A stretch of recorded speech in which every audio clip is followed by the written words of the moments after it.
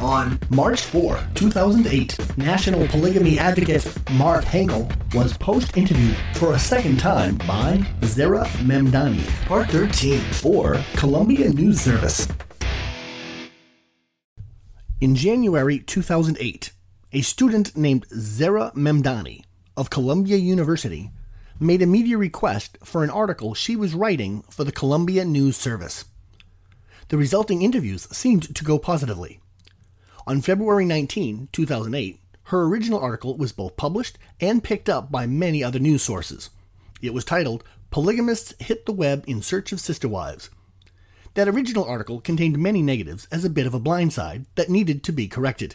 On February 26, 2008, we conducted our first post-interview together.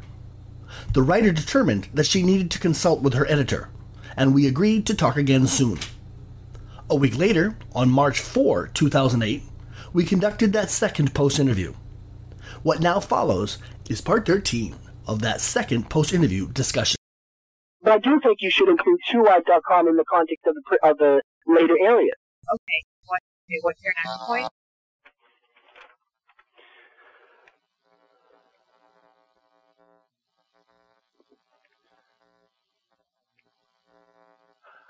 I think you had a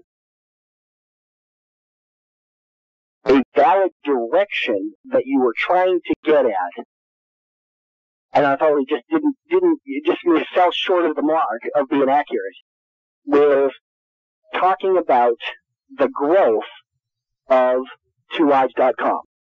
And I think that Already got that point. I have it as listed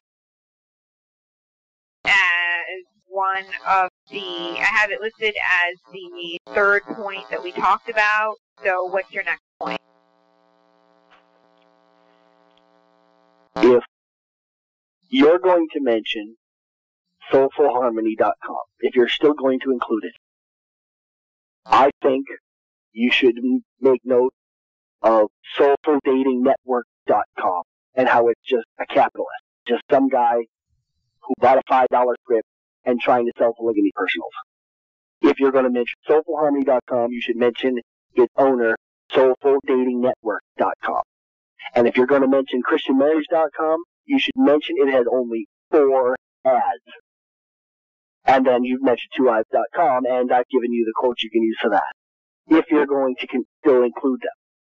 So I say that because I don't know, obviously, where you're going to go, whether you're going to remove those 3, or if you're going to list them. And if you are going to list them, then I think that credibility to back up those 3 sites you're mentioning is that soulfulharmony.com should be pointed to soulfuldatingnetwork.com so people know that it's just a guy trying to make money. And that christianmarriage.com, you should make note if you're going to list christianmarriage.com that it only has 4 ads, and the community doesn't really put much there. And then twowives.com is the only place where real single women are verified and actually place ads. Okay, what's your next point? Mark Henkel is National Polygamy Advocate. Presented polygamy to the public since 1994. NationalPolygamyAdvocate.com.